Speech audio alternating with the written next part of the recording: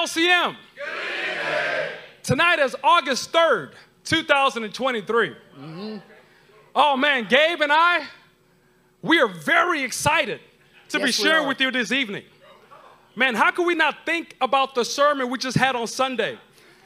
We've been personally reflecting on the warrior. Say warrior. Warrior. And shepherd. Say shepherd. Shepherd. Character of our good king. And how we are made in his image. See, from Sunday, we learned that warrior and shepherd-like character of our king are not two opposite characteristics, but rather they are happening simultaneously.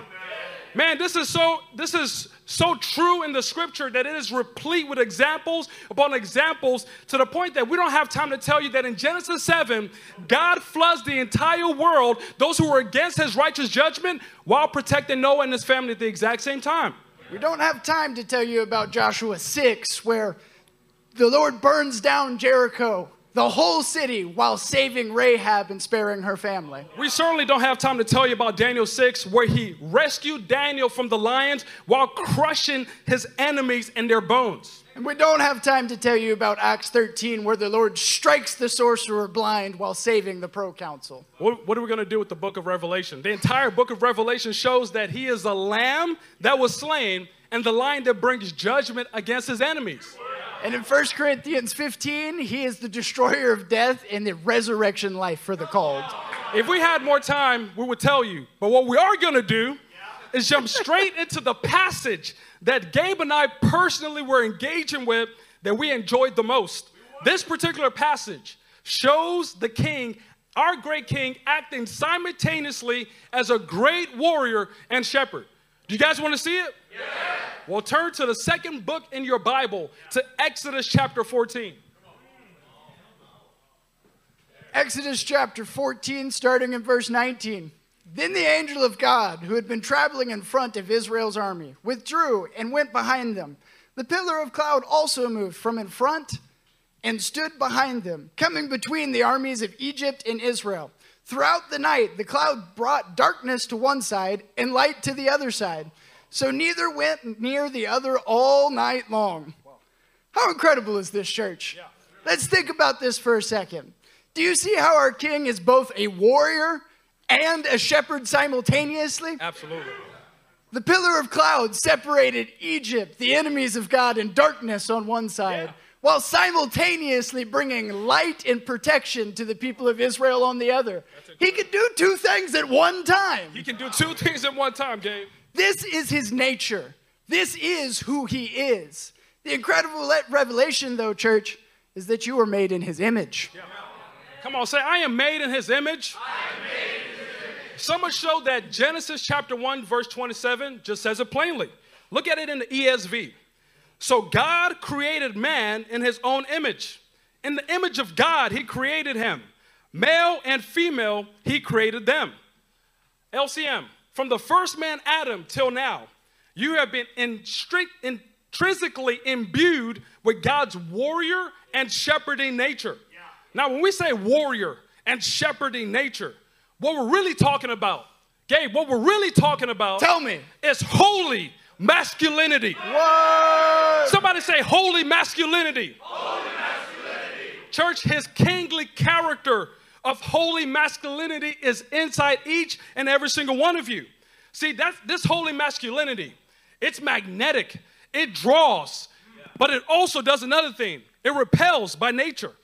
See, church, we want to make it unequivocally clear tonight that holy masculinity is the solution to every problem we face. Everyone. Holy masculinity is exactly what this world needs. It's exactly what your job needs, Cody Stevens. It's exactly what is needed in your home. Say my home. My home. And it's exactly what is needed in your personal life. LCM, holy masculinity, it fixes everything. Church, we're not taking that lightly. It literally fixes everything because it is God's divine nature at work inside of us. It is who he is, and therefore that is who we are. Not only does holy masculinity fix everything, it is the very answer for everything. Come on. So I think we'll introduce the title of tonight. I think we should, Gabe. The sermon title is The Answer to Everything. Y'all say that with us. The answer to everything. Now, while this is true, Yes. it is very true, Yes. we do have to acknowledge that there's a war against the holy masculine nature. And it might be a little closer to home than we're comfortable with. Gabe, it's definitely closer to home. We don't know about you guys, but we've seen some behaviors. Some might even say some unseemly tendencies that fight against our holy masculinity.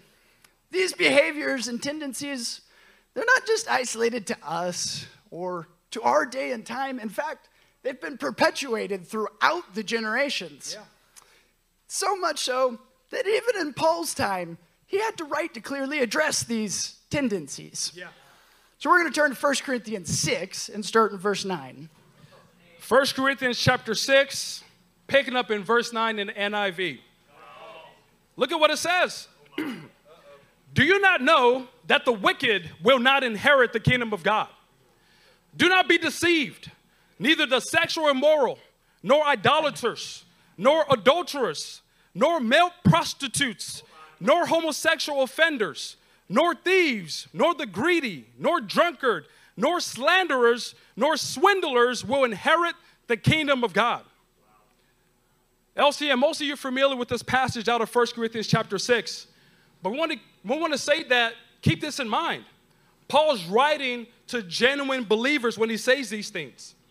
And what he's referring to here in 1 Corinthians chapter 6 is a nature that is crucified in Christ, but is also still at war inside of a saved man.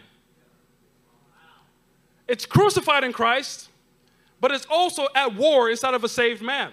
Can you guys relate to that? Can you relate to behaviors that you used to do before Jesus?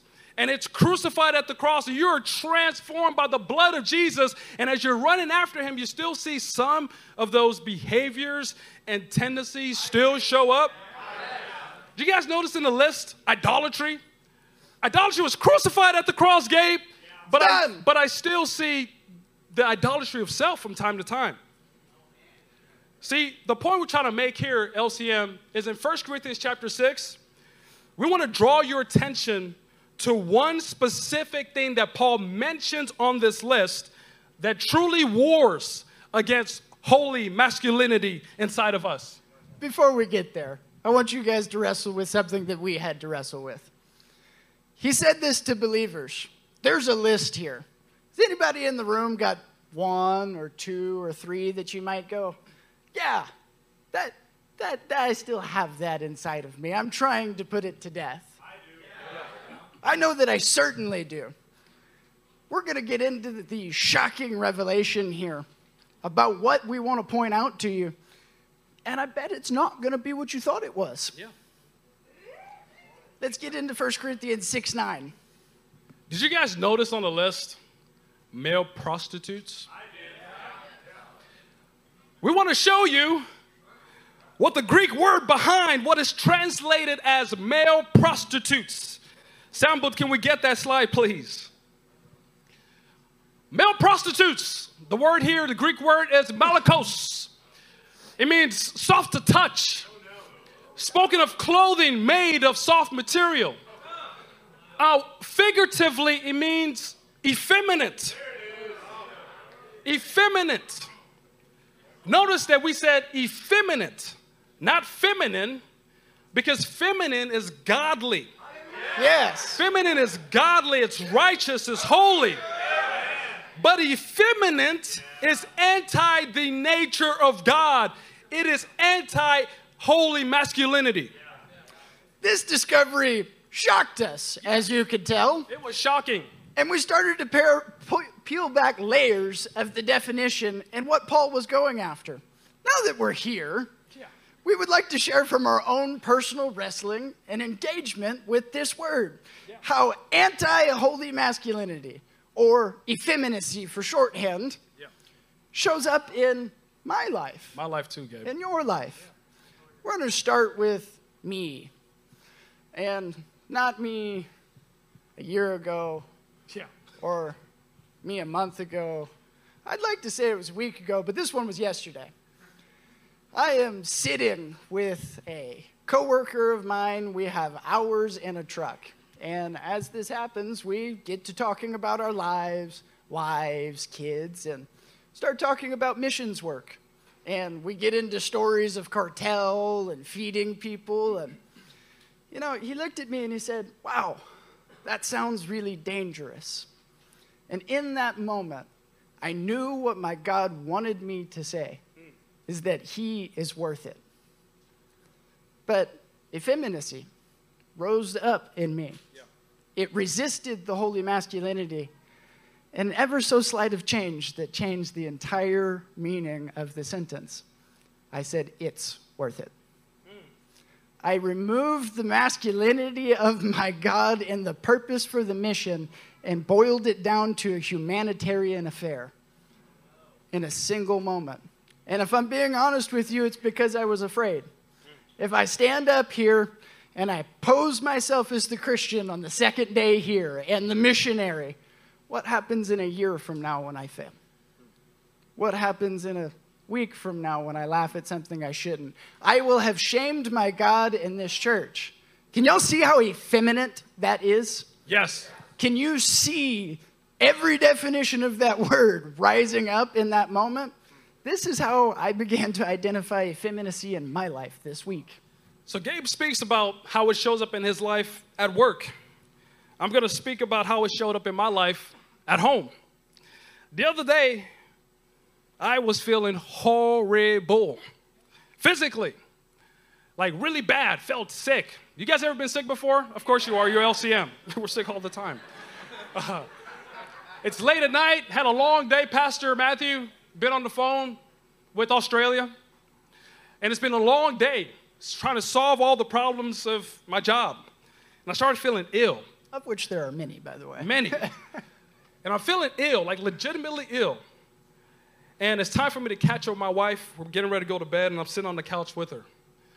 And she's talking about her day, and I'm checking out. All I can think about is how bad I feel in that moment.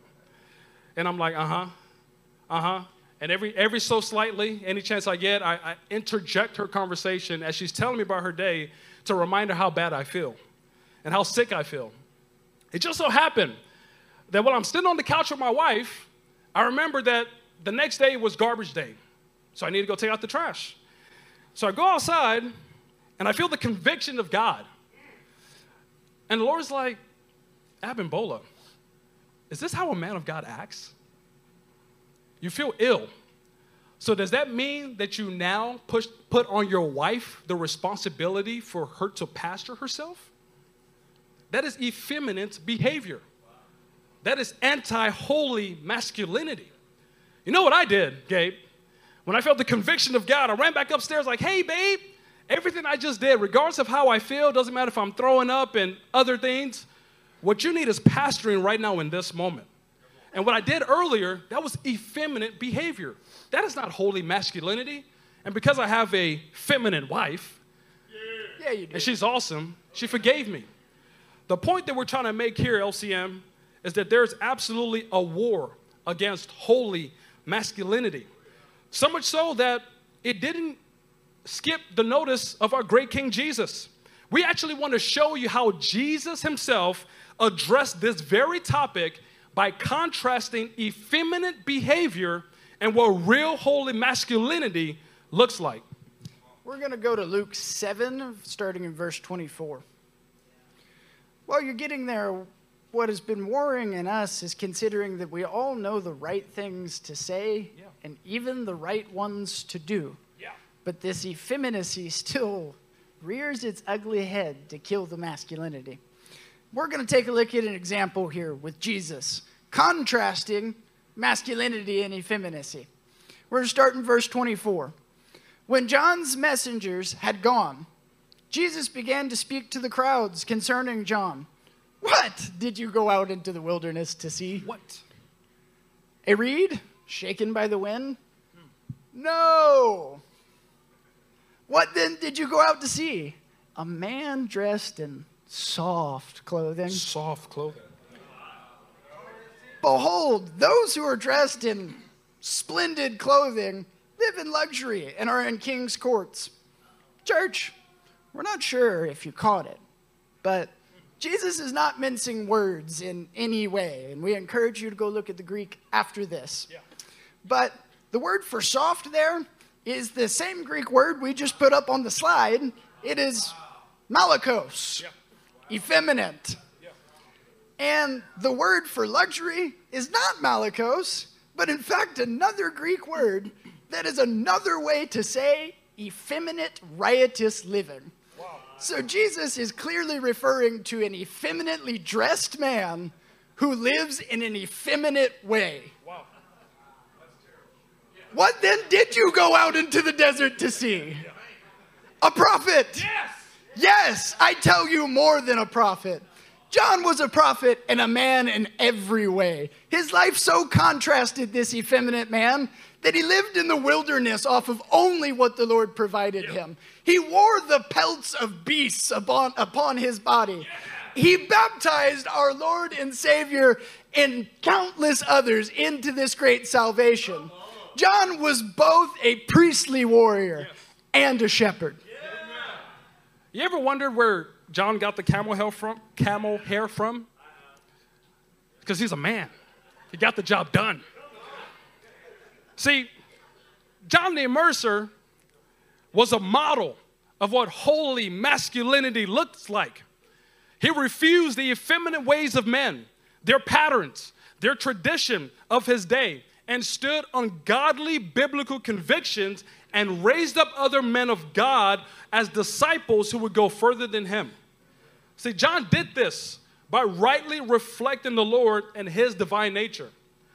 I love how people try to make Jesus this soft man. He's not. He's clearly telling people the contrast between a real man and an effeminate man. Soft, effeminate man. But what we have is an example and a model like John the Immerser, who was the complete opposite of that. He did this by rightly reflecting God's divine nature inside of him. See, LCM, I want to tell you tonight, like John the Immerser, his holy masculinity was the answer to the effeminate problem in his day and time. And we want to tell you and talk to you about another man that greatly inspired us in the scriptures. Another man who faced the exact same thing that we're facing in our day and time today, who rose up and he addressed the effeminate things that he saw in his day and time. Do you guys want to see this great man? Yeah. Say, we want to see him, Abimbola. You guys go to Nehemiah chapter 6. Oh, yeah. You excited, Adam?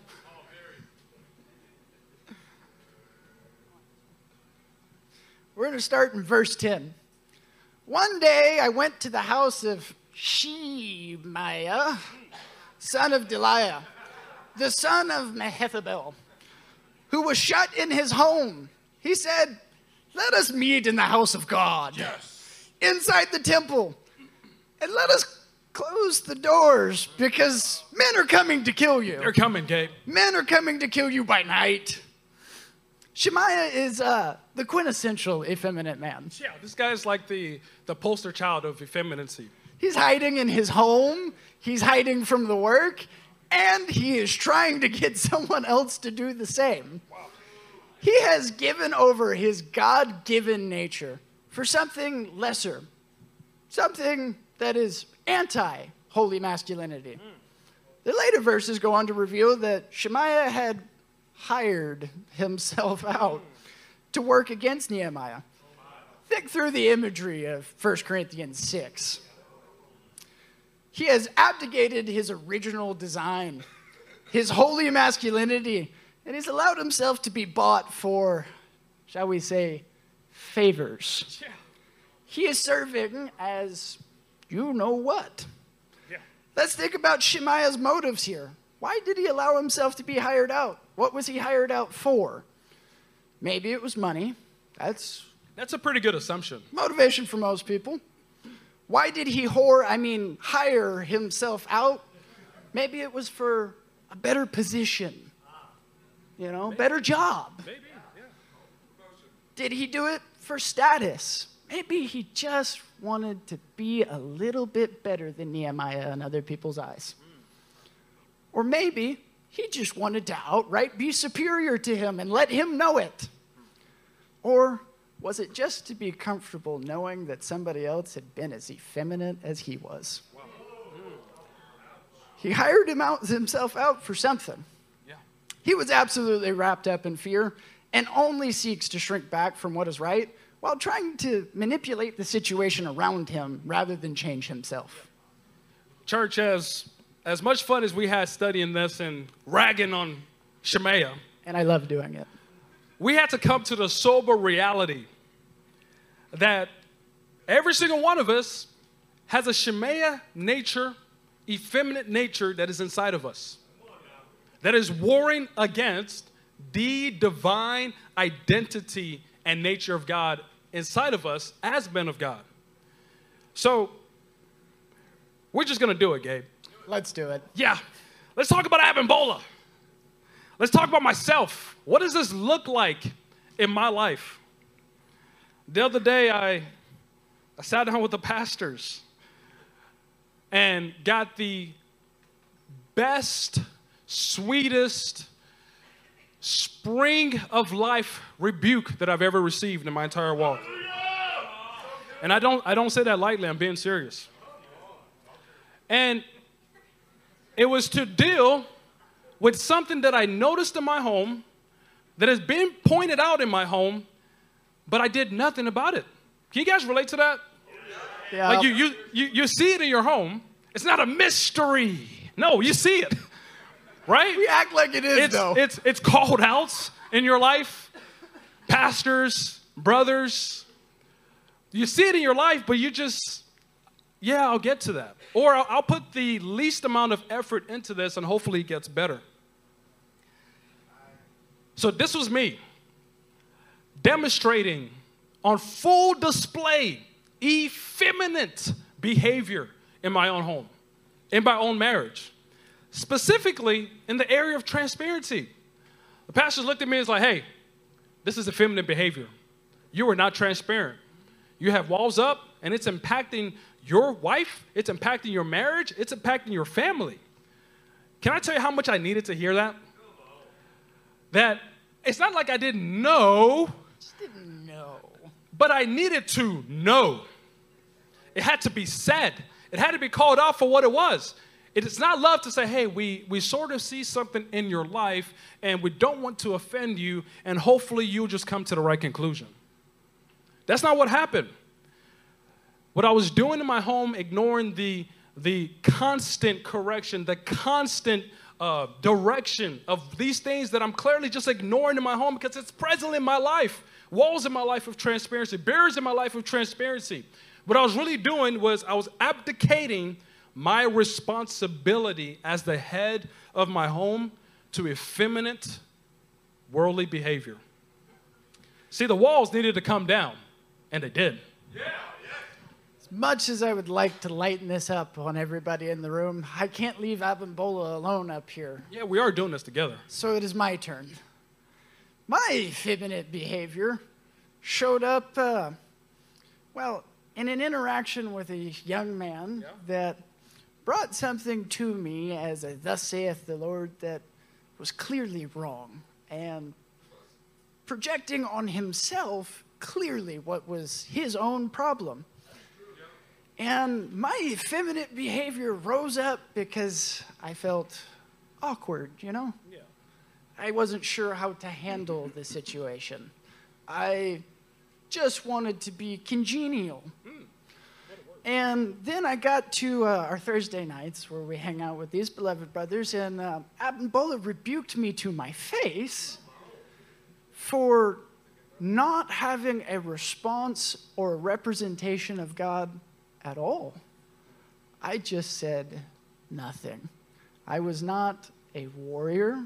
I was not a shepherd, and I certainly wasn't both simultaneously. I completely abdicated my role, holy masculinity, and authority for effeminacy because it was comfortable. And I did the most hateful thing I could do to a man that needs help. I ignored him. You see, this effeminacy shows up in our lives in a lot of ways that we don't think about. We'd like to pick on the limp wrists. We'd like to pick on all of the things that are going out in the world, but the truth is, Abimbola, effeminacy lives right here. Yeah. And it shows up in so many ways that more than I have the courage to say, in fact. Yeah. The truth is, church, you're likely feeling just like we did wrestling with this during the week, especially putting it together. You can be tempted to teeter between being offended. They called me effeminate, proving our point. Or downcast. I am just effeminate. Neither of these are the right response. No, they're not. We have the answer. Yes. Some might say the answer for everything. In Nehemiah's response to effeminate behavior and resistance. Check this out in verse 11. Nehemiah said, "But I said, should a man like me run away, Shemaiah? Or should one like me go into the temple to save his life? I will not go." Come on, say it with us. I will not go. What Nehemiah is saying here clearly is, I am the answer to this problem. LCM, we are the answer to this problem. You see effeminate behavior inside of you? Do you see it? Now put it to death by rising up as the man of God that you're called to be. See, Nehemiah had an opportunity to shrink back. He had an opportunity to pretend like he didn't hear what Shemaiah was saying, but he stepped into it and said, hey, we're going to fix this thing because I'm a holy, masculine man. I have a holy father, and I'm going to rightly represent him here. Come on. See, Paul says in 1 Corinthians 6:11 that, hey, this is what some of you were. But you were washed. Say washed. Washed. You were sanctified. Say sanctified. Sanctified. You were justified. Say justified. Justified. In the name of the Lord Jesus Christ and by the Spirit of our God. See, while Shemaiah might be present, what is equally true, more so true, is Nehemiah represents the holy masculinity nature that is very alive in each and every single one of us. See, like Nehemiah, LCM, we will refuse to give in to the effeminate nature by walking and living in our holy masculine nature. We're going to walk in it, LCM. Amen. When Jesus poured out his blood for you, he poured out his blood for you so that you would be the same ones that would judge angels at the end of the ages. Come on. He called you to be his own. He drew you to him to imitate, not even imitate, to be exactly like him.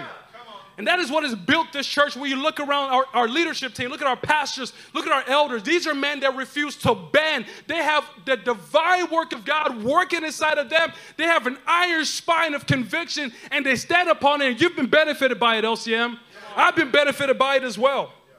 See, holy masculinity is action, not inaction. You notice that Nehemiah, Gabe, he's not even fazed by what Shemaiah said. He's not even sidetracked for a little bit. Because he has real work to do, because he was a real man. He's a man on a mission. If you keep reading in verse 15 of Nehemiah 6, it says, so the wall was completed on the 25th day of Azul in 52 days. So what is Nehemiah's response to Shemaiah calling out to him? I'm going to build that wall. I'm just going to build the wall. I'm just going to get to work. I'm just going to rise up and do exactly what God has called me to do. See, LCM, we're just like Nehemiah. We have work to do, like Ephesians 2:10 says, that we are his workmanship, Chris Riosora. We're his workmanship, Elijah, created in Christ Jesus to do good works that he has prepared in advance for us to do. Come on. Church, let's consider what happens if Nehemiah gives in. Yeah. Why was he so motivated to resist this effeminate nature? Who is it that's ultimately affected if he gives in? The people. His brothers, the families, the generations are on the line. Yeah. And so he stands up in his holy masculinity, and he is the wall. He is the dividing line between what seeks to devour his people. Yeah. Nehemiah is a warrior facing Shemaiah, facing off with the enemies of God, while he is also presently a shepherd protecting the people and generations of Israel from the wolves that seek to devour them. Nehemiah's holy masculinity was the answer for his day and time. And your holy masculinity is the answer for every single problem you face at work, in your home, at church, in your daily life. We love how in dark times, Nehemiah rises. Yeah. He rises up as the man of God that he is, and he rightly reflects the great character of his king. Yeah. This reminded us of another man who takes hold of that holy masculinity and displays it on the earth. Before we go to this passage, Micaiah Spites, I want you to repeat after me. Say, my holy masculinity, is the answer to everything. It is the answer in your personal life. It is the answer in your relationship with your brothers. It is the answer to your job and your workplace. It literally is the answer to every single thing that you will face. That's exactly what the world needs. That's why they're mad out there. They don't know what's right between right and wrong, but we do, people of God, and he has made us in his image. Come on. Do you feel the Spirit of God rising inside of you? This is the answer that the world needs. And the more that we walk in this, the more souls we're going to see. The more men and women are going to come into the kingdom and rightly know their identity and go out and build the kingdom of God. So Gabe said, it reminded us of another man. His name was David. So let's go to Psalm chapter 23. In the ESV, we're going to pick up in verse 4. We will make a break from the holy, beloved, and only right translation, the NIV, for a couple of verses. Check this out in verse 4. Even though I walk through the valley of the shadow of death, I will fear no evil, for you are with me. Your rod and your staff, they comfort me. My family, like David, we have all experienced the comfort of the Lord's rod and his staff. Can you guys agree to that? Yeah. We've experienced his warrior and his shepherding-like nature, his holy masculine nature displayed towards us. And when you think about David, isn't this man a model for us? When you study the life of David, aren't you inspired by the things that he goes on to do? See, David's life was a model, but he wasn't just a recipient of the Lord's holy masculinity towards him, but he rightly reflected what he experienced and what truly was innately inside of him, and it moved him to demonstrate that to other people.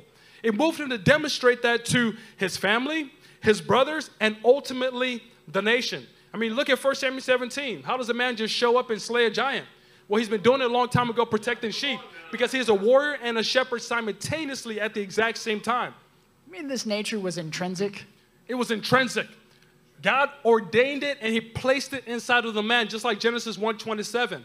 And the Lord has done the exact same for us. And men like David are an inspiration to us. But we have to say this, LCM. We have experienced holy masculinity from our Father, and he has made us in his image. So therefore, what we're going to do, LCM, we are going to walk rightly in who he has called us to be and demonstrate holy masculinity in our marriages. Holy masculinity in our parenting, holy masculinity in our relationships, holy masculinity to the entire world around us, because holy masculinity is the answer to everything. Church, I just on David for a minute further. Where is he? The valley of the shadow of death. Yeah. And what was the answer to the valley of the shadow of death? This made us think of another man who took hold of holy masculinity. Yes. It was intrinsic in him, but he found it. Yeah. He was rightly walking in his holy masculinity to the whole world. So we're going to go to Philippians 1 and start in verse 3. Answer to everything. Yeah, can we say that when we get there? Yeah. Come on. I thank my God every time I remember you. Yeah. In all of my prayers for you, I always pray with joy. Come on. Because of your partnership in the gospel from the first day until now. Yeah. Being confident of this, that he who began a good work in you will carry it on to completion until the day of Christ Jesus. Yeah. It is right for me to feel this way about you. Amen. Since I have you in my heart. Whether I am in chains or defending and confirming the gospel, all of you share in God's grace with me. This is extremely affectionate language. Yes. I may have sent this to Miss Olivia a time or two when we were dating. It is him kindly shepherding his tender flock while he is currently a warrior in chains, defending and confirming the gospel. Paul was simultaneously a warrior and a shepherd. He was a holy, masculine man, and he was confident that the Philippians were currently and would continue to walk in masculinity as well. And if they did it, we will too. Yes. Say it with me, we will too. We will too. LCM, put yourself in the perspective of Paul when you read and engage with Philippians chapter 1. Because it is the proper perspective that we're supposed to have. When we're speaking of holy masculinity being the answer to everything. Like Brother Paul addressed his brothers in the book of Philippians, he exhorts them to do all things without grumbling and complaining. And also, he has overwhelming affection and affirmation towards them. He is rightly serving them as a warrior and a shepherd at the exact same time. So we've worked through lives like John D. Mercer, Nehemiah, David, now Paul. We want to take the time to share with you guys some key practical takeaways of how you can continue to walk in holy masculinity that is the answer to everything. So we just want to make sure that this is clear and it's not confused. Yeah. Effeminacy is the opposite of holy masculinity. Effeminacy is the opposite of holy masculinity. Anything that is not masculine is effeminate.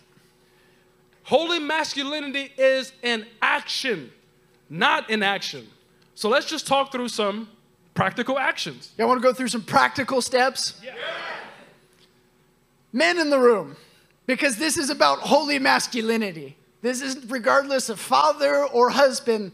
This is what a man is and a man does. Yeah. Be the first to be transparent. Amen. With your wives, with your brothers. No walls, no barriers around you. Come on. Be the first to repent, putting to death these effeminate behaviors. And also be the first to uphold the righteous standard of God.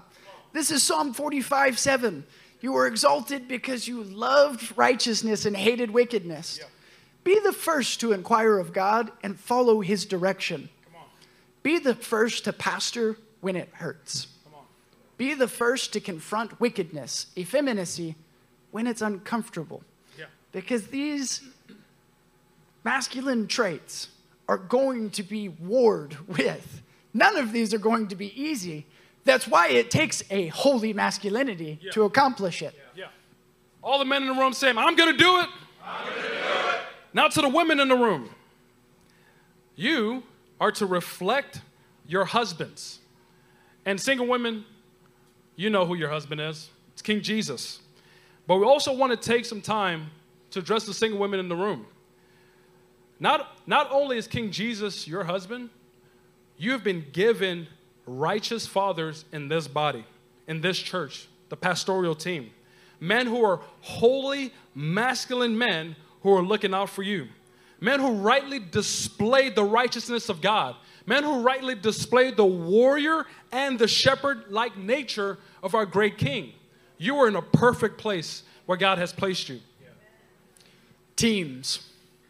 In your team unity meetings, your step 3 as we call it, don't abdicate your responsibility to hear from God based on your convictions in the Word and present them. And also, honor the decisions that are made in that unity meeting as a team. Say that one more time, Gab. In your step 3s, do not abdicate your responsibility to convey your convictions based on the Word of God in the presence of other men of God, and then have the holy masculinity to accept those decisions that are made in that team. Church, there's a reason that a message like this is so important. and also so hated and so opposed in the world at large and in our own hearts? It's because it's the answer for everything. Yeah. Ephesians 4 just comes out and says it plainly. Yeah. So we're going to let Paul do it for us. Let's go to Ephesians 4, starting in verse 11, and we will also do it in the ESV. Yes. He gave the apostles, the prophets, the evangelists, the pastors, and teachers to do what? To equip the saints for the work of ministry, for building up the body of Christ, until we all attain to the unity of the faith and of the knowledge of the Son of God, to mature manhood, to the measure of the stature of the fullness of Christ. Church, you are the pillar and foundation of truth. And as the head goes, so will the body. Yeah. If the men in this room stand up in our holy masculinity, then the entire church will stand up in their holy masculinity. When the church and the body of Christ stands up in their holy masculinity, then so will the whole world. This message is about the salvation of the cosmos, and it relies on every man in this room standing up in your holy masculinity. So stand to your feet. We only have one more passage to share with you guys. We're going to take it out of the ESV, and it's 1 Corinthians chapter 16, picking up in verse 13.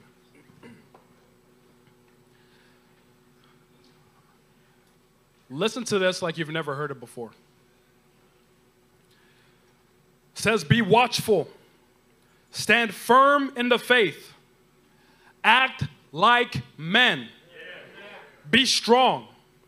Let all that you do be done in love. Verses 13 and 14 of 1 Corinthians 16, they're one and the same. It is the warrior and shepherd-like nature happen simultaneously. This, church, is holy masculinity. And LCM, this is who we are. Whether we're talking about John the Immerser, whether we're talking about Jesus, Nehemiah, Paul, David, men rose up in their God-ordained identity and walked out holy masculinity, and it meant salvation for others. So with that being said, if one of these items listed from the practical steps that we gave earlier pulled at your heart, and you were under the conviction of your failure to accomplish your masculine goal, then repent by going and doing the good you know you ought to do. Amen. If you felt compelled to come to the altar, let it be a moment of commitment to go do out there to what you committed to your God in here. But this altar is not for groveling. It's not for tears. It's not for weeping. But rather this altar is for vows to your God that you will fulfill in the presence of all his people which you have promised him. Showing that you have answered the call to holy masculinity that is the answer to everything. Can you say that was a good word by the brothers tonight? What they did tonight laid out an amazing example for us. They even used examples from their own lives to make it super clear. I don't want to waste an opportunity to bring this to even more of a razor's edge for us tonight. I have one passage before we have our altar call. It comes from the words of Elihu in Job 36. We're going to start in verse 13. It says, the godless in heart harbor resentment. Even when he fetters them, meaning God, they do not cry for help. They die in their youth among male prostitutes of the shrines. Some other translations say they die among the effeminate. Guys, it's true that all of us have some amount of effeminacy in our lives right now. But the one that will kill you, the one that will not allow you to move forward, the one that will destroy you even as you stand among the righteous, is the one that is defined by harboring resentment. Tonight, we must deal with that first so that that effeminate nature can be destroyed and there can be actual growth in the house of God this evening. I'm asking, and your pastors are asking this evening, for you to evaluate your marriages tonight. That if there's an effeminate part of your marriage, there's an area of resentment that you have toward your partner in the faith, then get with them tonight and deal with it as we get into worship.